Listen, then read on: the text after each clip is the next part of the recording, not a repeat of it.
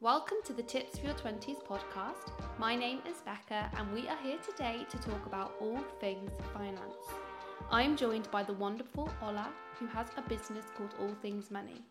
She talks about personal finance as well as tips and information on how to manage your finances.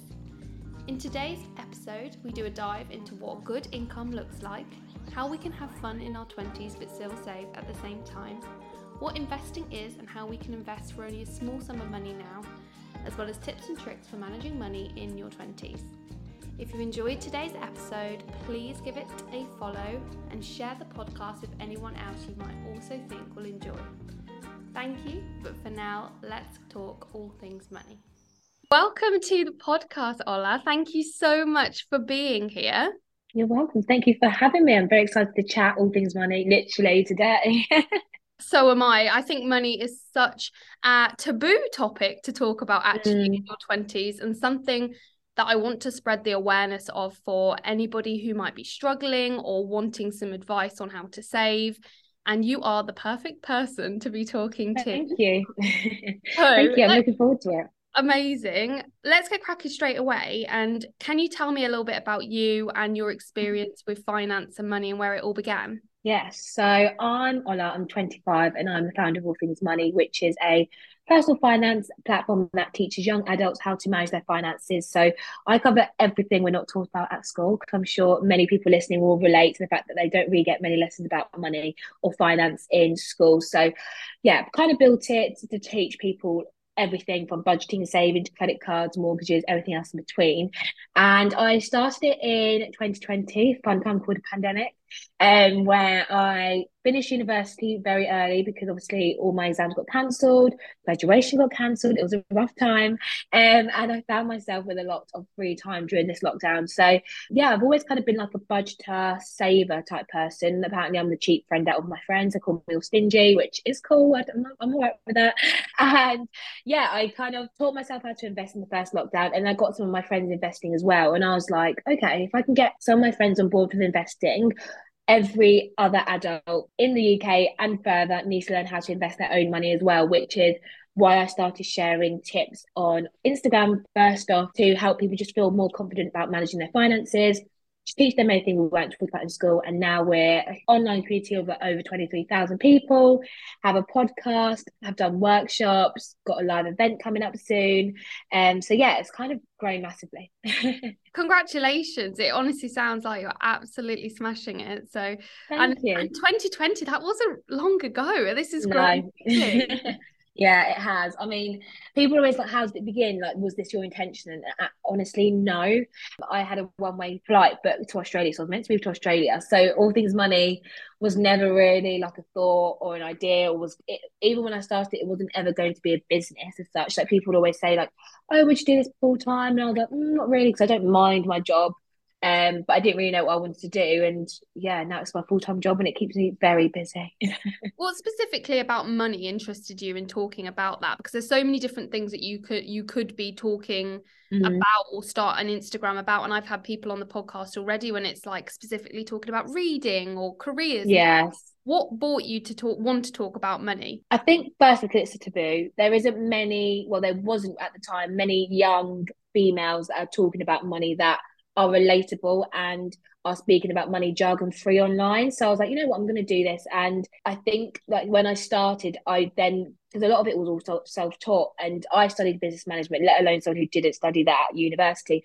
I knew I didn't know enough. And I was like, I really want people to feel like there's a huge gap between sixth form and uni, and then uni and adulthood. And I was like, there's nothing that really fills in that gap that allows you to feel empowered about your finances. And I was like, I want to all things money to be that go-to Bible or go-to platform to know that if you have any questions from literally as simple as budgeting to literally buying a house, I want to be able to provide that content, and hopefully it's done that so far. It does look amazing. I was only checking it out again today, and provides so much valuable information.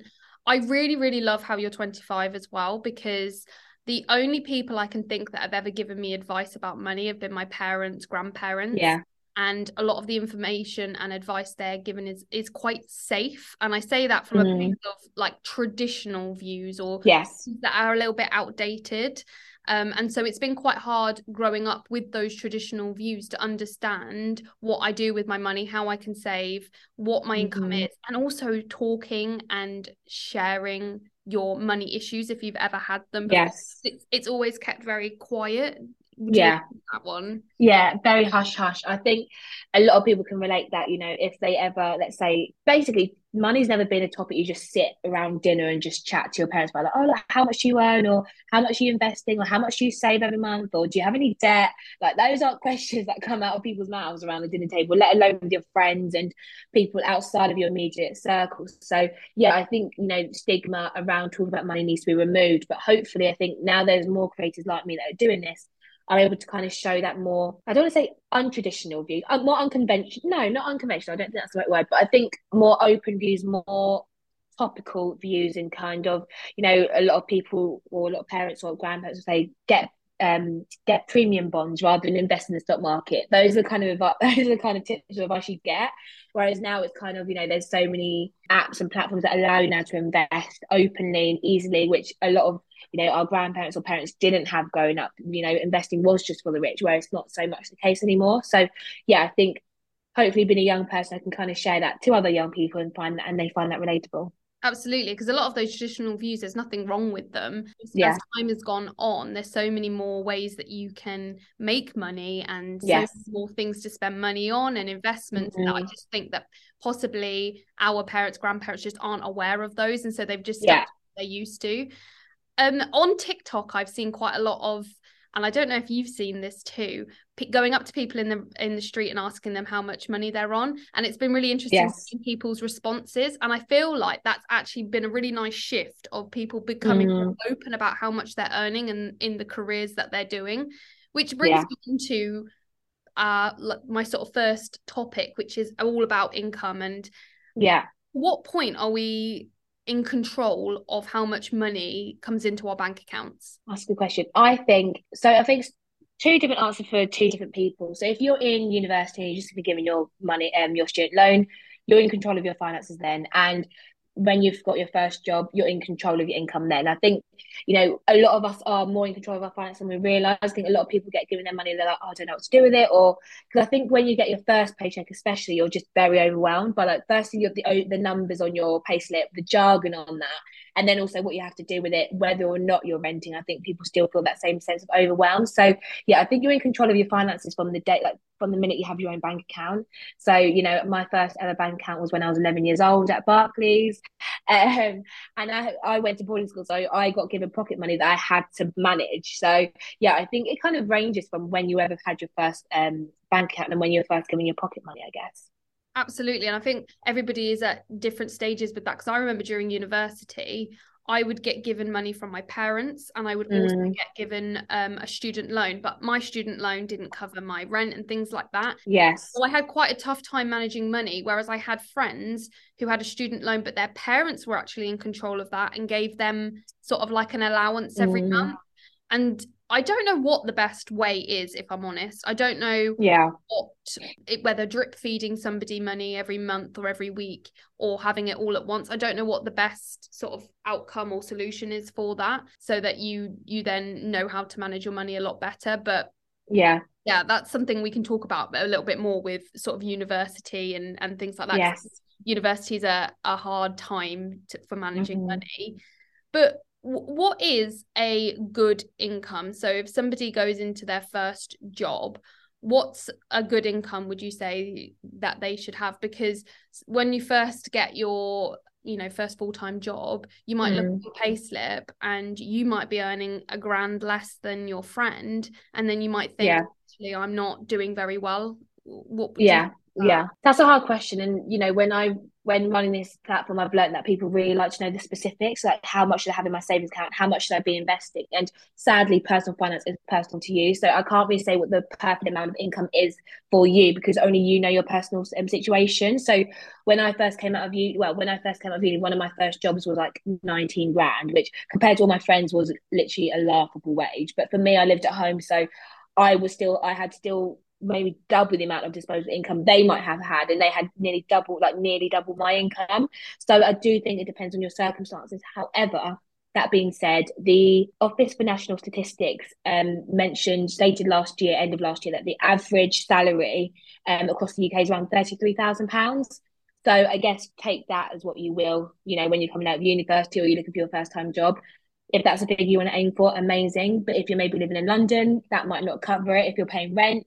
But if you live maybe up north where rent might be cheaper, or if you live at home, that might be plenty of money. So again, I think it's all about your personal circumstances. And yeah, if I had a salary of 33 grand when I came out of uni, I would have been laughing because that would have been a lot of money for me personally. So definitely. And you have to start somewhere. I think you can't yeah, expect to come out of university and jump straight onto a 70 grand salary. You have to be realistic with what you're going into, and yeah, everybody's pathway is going to be different, and also your expectations. Some people are going to be happy on 19 grand, which is yeah, absolutely fine, and if that's what makes you happy, and you live quite a carefree lifestyle with not many outgoings, that's absolutely fine. But on the other yeah, end, if you're somebody that wants more money, you might need to be having a think about what you need to do to make that money, and yeah, you sort of know your worth and where you stand in your career. Because if you're sitting there complaining that you're not making enough money, you need to do something about it. It's not going to come to you. yeah,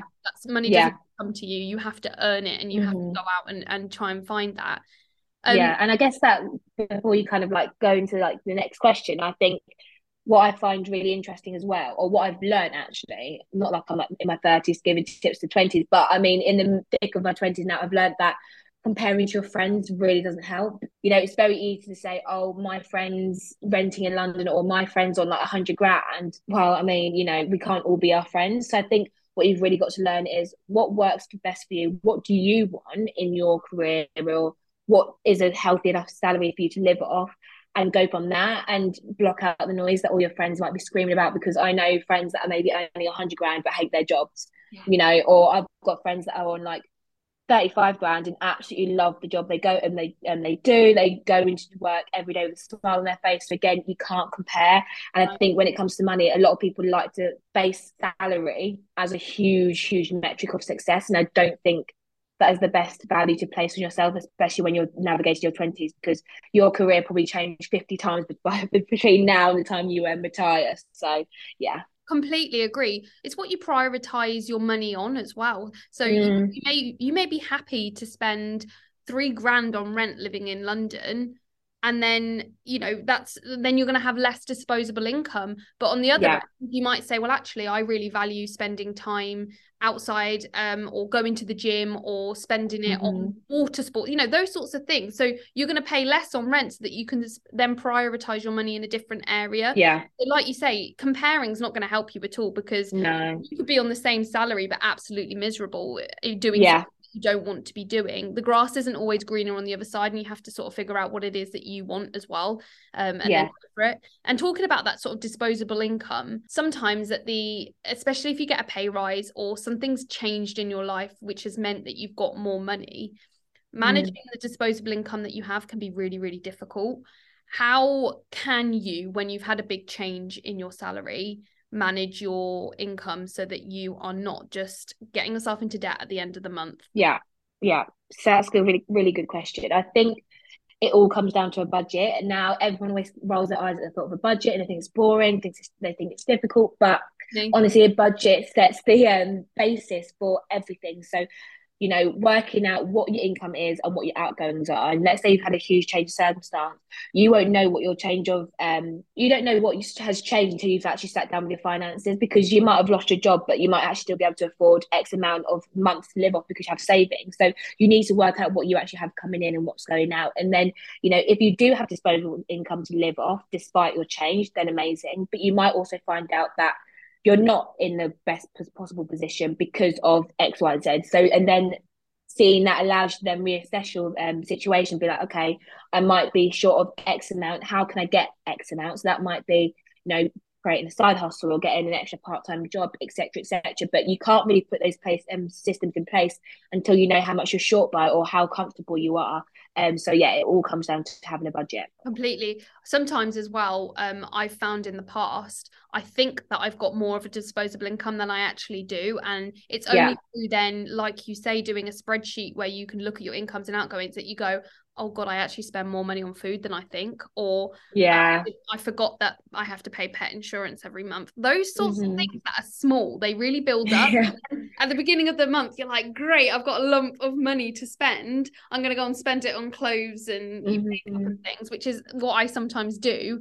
And then I go, oh God, I forgot about that outgoing. And it's having that Yeah. spreadsheet that really helps you to keep on track and updating it regularly because, oh, I hate to say, but the cost, the inflation, everything going up, Mm. you can't have one spreadsheet for 5 years. Things change and your circumstance No. changes, and there's going to be things Yeah. that come in and out. The cost of your car might go up, fuel goes up.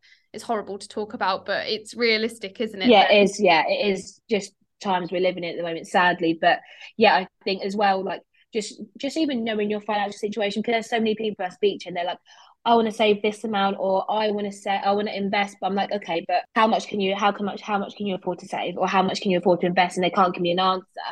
So there's something about financially empowering, knowing where you stand financially, and then you can be like, oh, actually, I realize I've got maybe a little bit more than I thought I had. So maybe I might have £50 extra to invest in the stock market, or maybe I actually do have an extra £100 to go towards my future holiday. You never know. So I think there's something great about knowing that you have X amount, or just knowing where you stand financially. And also I think it goes with saying as well that a budget doesn't have to be restrictive. Like a budget can change every single month or every single week if you need to, because we can't, like we said, we can't predict the future, and you don't know what outgoings are coming in or going. Sometimes good things change. Loads of subscription services are increasing their prices at the moment.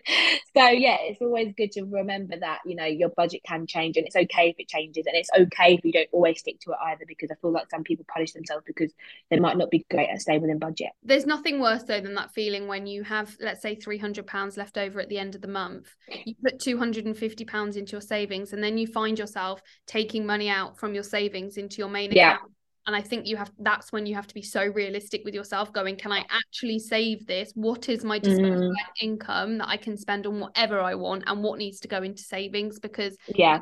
I've been in that situation where I'm like, I love seeing my savings go up, but come on, let's be realistic. If I have to live during the time, and I don't, it's not a nice Yes. feeling taking £50 out into your main No. account every day because you haven't been realistic with yourself. Yeah. No, exactly that. When we spend money, and this goes back to university, a lot of people might have the attitude of, I just really want to have a good time, but I feel restricted with the money that I have. How can we continue to have a good time whilst also being on a budget? That's a good question. I think firstly, again, finding out what your situation is financially and how much you can actually afford to spend at uni. And I think uni is really hard because you want to try and balance a good social life, have the best time of your life. Everyone says that all the time, but then also being realistic and sticking within your budget. So I think it's good to work out how much you can afford to spend, and then also being realistic with yourself and being like, okay, this is how much you can afford to spend, and having that honest conversation with your friends, because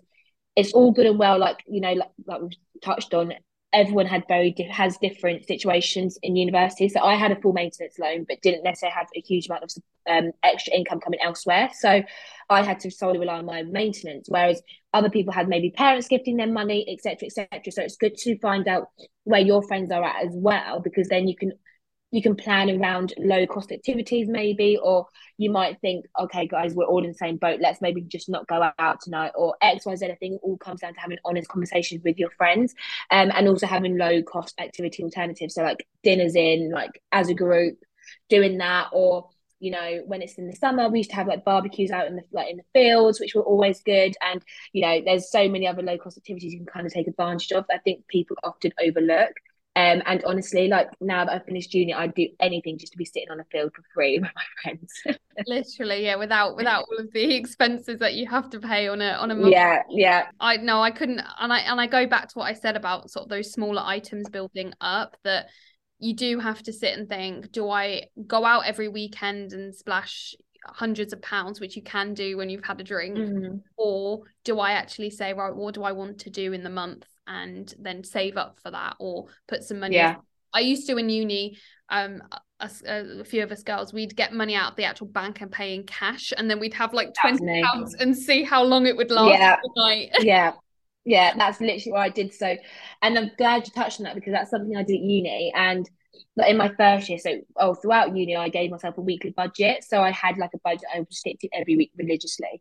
And first year it was just cash. So I used to spend cash only for my weekly budget because again, it makes it more painful to spend that money, especially if you used to go to the library or your lectures maybe went so close to lunch that you might just buy lunch out. And I remember like having time it was like £50 a week. I don't know how I lived off that, but so it was like £5, £10 notes, and I'd see it and I'd be like, well, this has got to last me. It's got to last me my sports night and my like night out in the student union on Saturday. So I was like, so I'm just gonna do my food shopping, and the rest has to just last me. So that really helped. And then forward to second year, then use Monzo, and again the same kind of rule applied that I would only go out with my Monzo card, and again that just allowed you to still be sociable, absolutely, because I was very, very sociable at university, but it meant that if I wanted to go out on the weekend, then I'd reduce my spending Monday to Friday just so I knew I could afford a night out on the weekend. Because realistically, I mean, as much as I did it in first year, when it got to second and third year, I didn't need to be going out like Monday, Tuesday, Wednesday, Thursday.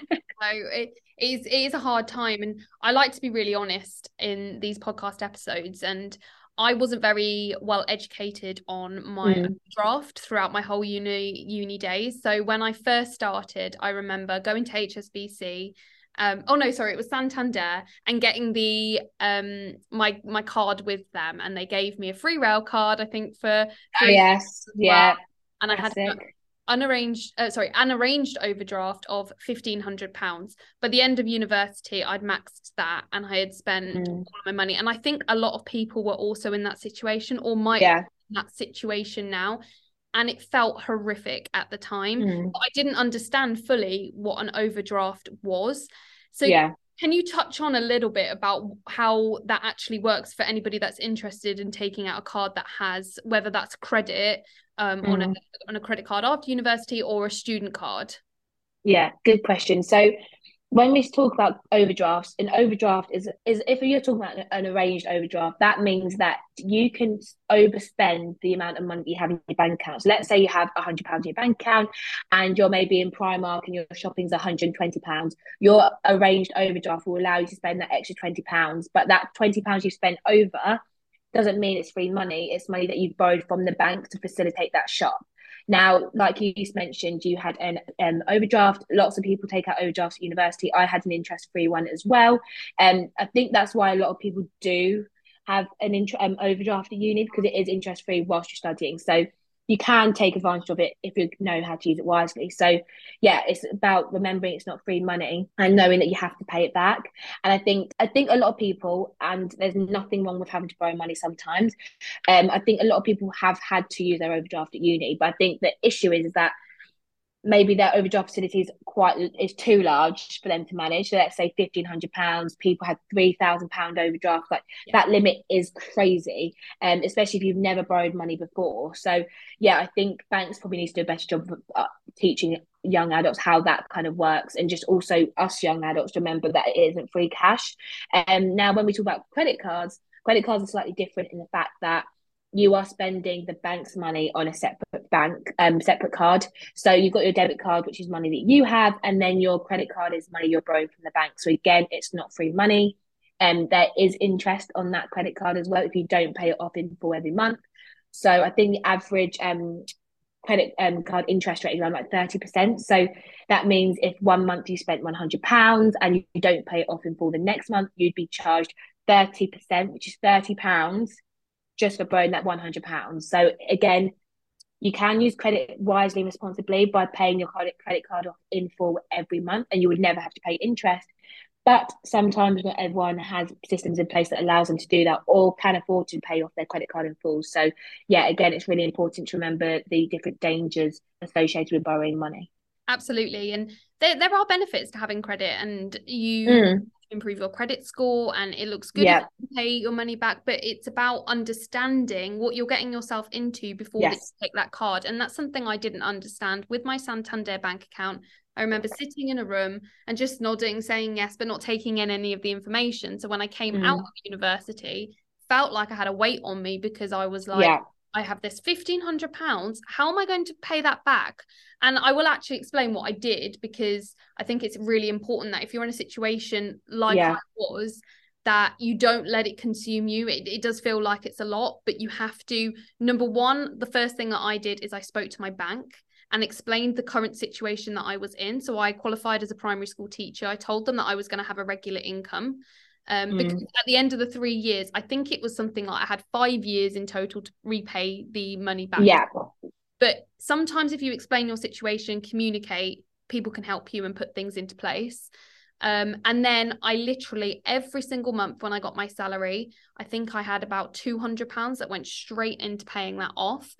Think about it, I budgeted that I didn't have that money and it went straight onto it. I didn't go, okay, on my first paycheck, I'm going to pay it all off. I'm not going to do it. I think I did it over a year, small increments. And that was the best thing that I did. But you have to reach out to people and talk about it and not feel ashamed, because it's better to go through that when you've come out of university in an interest-free bank account than to do that with a credit card that you get when you're a little bit older or whenever you get that. So I think that's really important information. Thank you so much for sharing that. When we come to spending as well, a lot of people don't have a lot of money or disposable income, or are really tight on money in their 20s because everything is so new. Where is the best places to shop when it comes to buying clothes, buying food? I mean, I feel like you turn on the television and it's like M&S, Waitrose, and those are lovely places to shop, but they don't always have deals on. Where would you recommend? Yeah, so that's a good one. So obviously we spoke prior to the recording. We kind of talked about like shopping like Vinted, eBay, Depop. Those are great places at the moment, and also like your traditional Lidl and Aldi. But I'd go one step further and be smart with how you're shopping rather than where. So at the moment, well, I've always used cashback websites, but I think now more than ever, people need to take advantage of cashback websites. So these are websites like Quidco and Top Cashback that allow you to earn a percentage of your money back when shopping through certain retailers. So, for example, I might visit Top Cashback because I want to do a shop on ASOS. They have ASOS listed as one of their retailers. I do my shop on ASOS as normal, and I might be rewarded 5% of my money back just for doing my shopping on ASOS. So that is an incredible tool that loads of people need to utilize if you haven't heard of them before.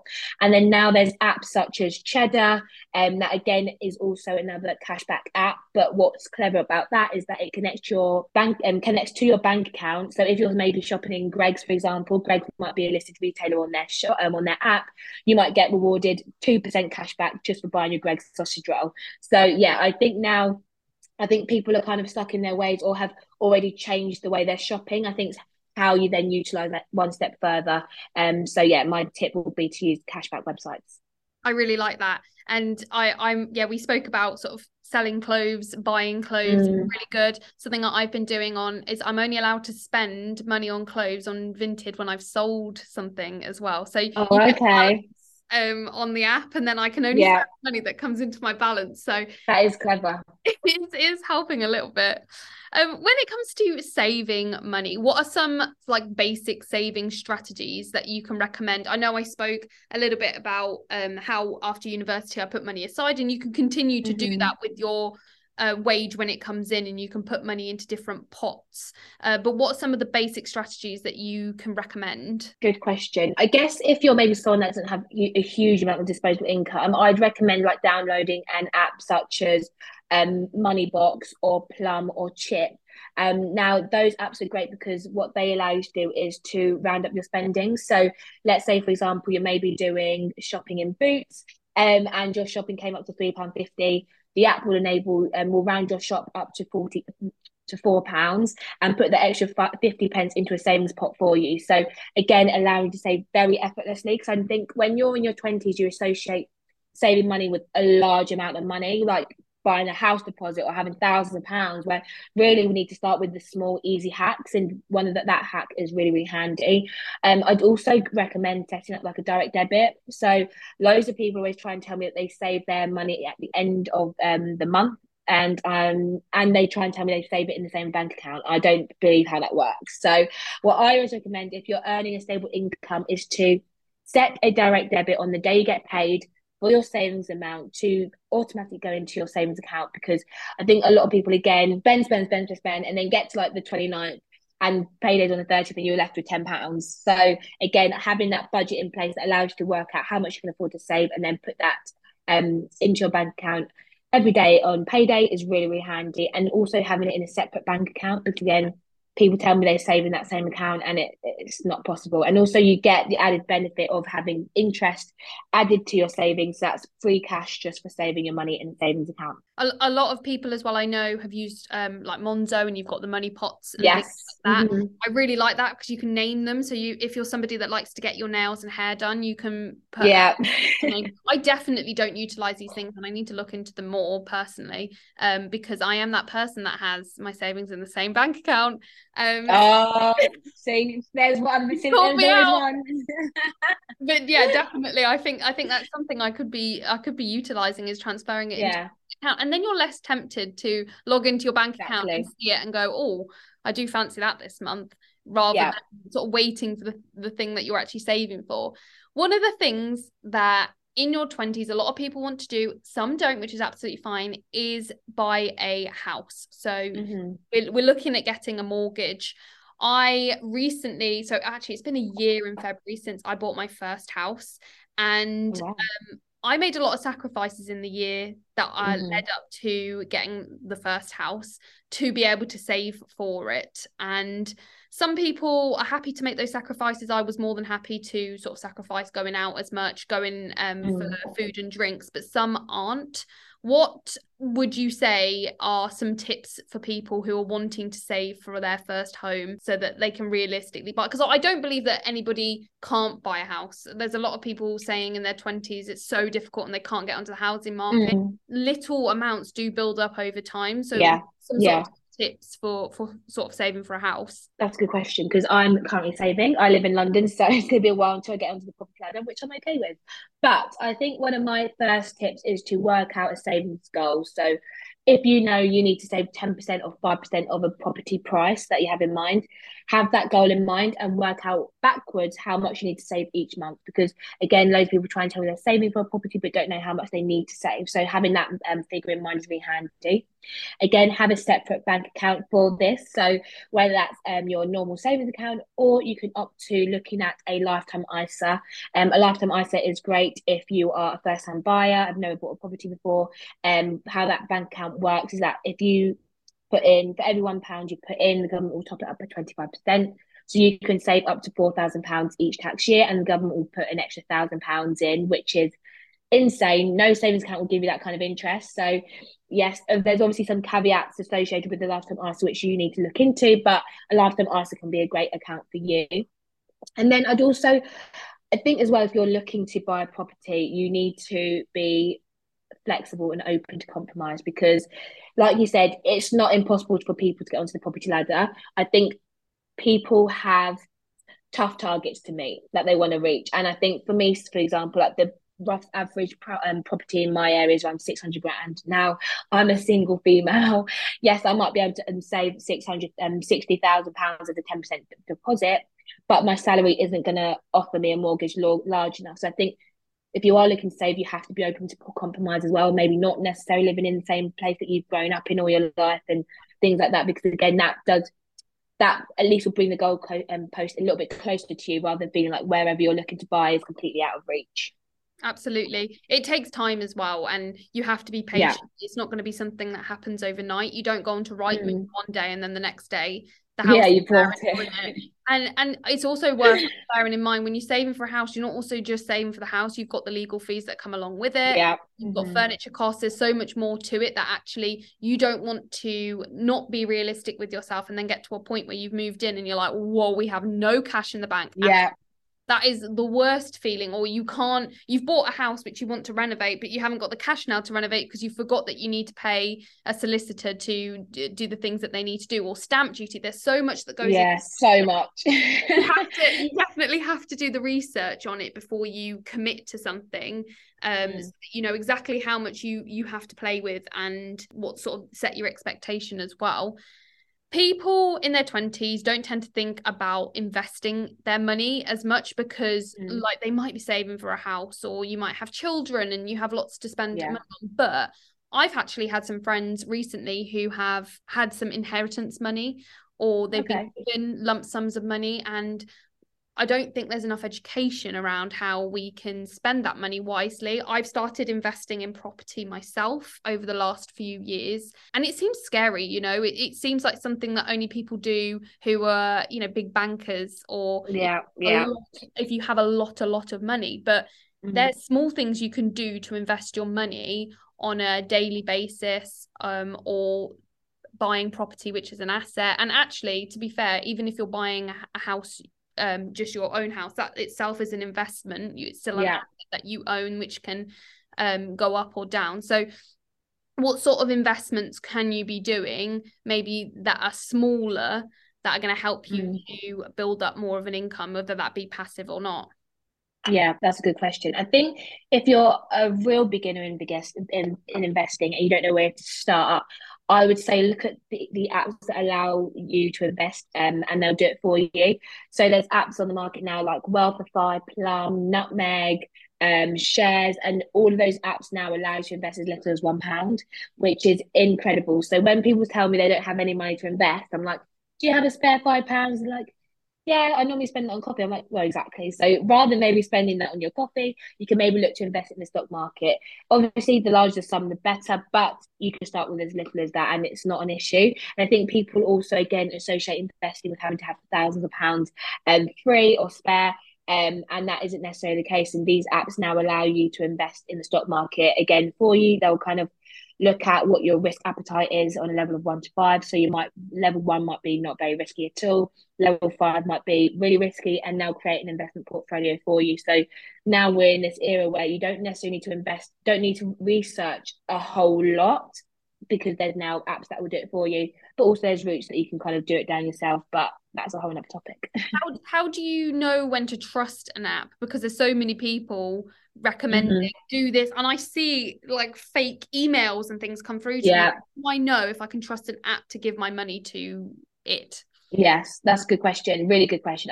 So when you come across an app now, especially if you're based in the UK, you need to make sure that any app that has approached you or you're looking to put your money in is regulated by the Financial Conduct Authority, also known as the FCA.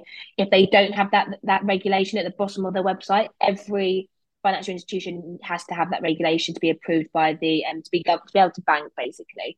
That it has to be stated there. So if they don't have that regulation, stay clear. That goes for the same as someone offering to invest the money for you. If they don't have an FCA regulation, or they're not a qualified financial advisor or financial or financial planner, stay clear from them again, because money, we work so hard for money, the last thing you want to do is be scammed for it. So yeah, definitely check FCA regulation, and every financial institution in the UK needs to be governed by that and approved by them. Yeah, I mean that's perfect advice. You shouldn't feel scared to invest your money, but make sure you do the research before to find out Yeah. that it is legitimate before you start Mm-hmm. handing over small amounts of money at a time, and then you can build Yes. that as well. I have absolutely loved talking about all the things that we've gone through. I think that you are so knowledgeable, and I really like Oh. the fact that you have grown this so organically, and your community as well. How can people find you? I know that you have your Instagram. What can we learn more from you? Because I know that you've got so much more to give. Oh, thank you. It was really nice chatting to you this afternoon. I am at all things money underscore across our Instagram, TikTok, Twitter, but I'm mainly on Instagram. Check out the content on there, because everything everywhere else is a bit skewy. And then we also have our own podcast, which is the All Things Money podcast. We also have a range of ebooks as well that we sell, from like understanding your taxes to learning how to invest in the stock market, on our website, which is www.allthingsmoney.com. And what you can find is literally every topic you want to know about when it comes to your finances, literally from budgeting to saving to taxes, mortgages, credit cards, debt, everything like that. I kind of have you covered. When I was looking on your podcast, I saw something that actually really stood out, and it was financial anxiety. And I felt like that Yes. was worth mentioning, that you talk about, and something that a lot of people in their 20s can probably relate to, that feeling Yeah. of Mm-hmm. overwhelm, not knowing what they're talking about because they haven't been educated. And so the amount of advice that you give for free is absolutely incredible. And what's happening next for you? Is there anything, like, where do you see your business going? Oh, everyone asks me this question, and the honest answer I don't know. I'm honestly just riding this wave. I've worked with some incredible clients recently, so hopefully work with more corporates, maybe more news things. Who knows? Honestly, who knows? I know it's so difficult, isn't it? And the best thing I think you can do is just take it day by day and Yeah, keep doing what you're doing. And I know that you're giving so much value to so many people. So absolutely go and give a follow to you on Instagram for anybody who's listening. And even if it's just sort of like subconsciously in the background, every yeah. seeing little things over time is really helpful, and it can Mm, help to build your confidence around money and talking about money as well. So thank yeah. you so much for being on the podcast today. I'll link all of your socials below as well so people can check you out. But I've really enjoyed chatting with you. Oh, no, thank you so much for having me. And I love chatting about money. So it was a pleasure to talk about it on the podcast today.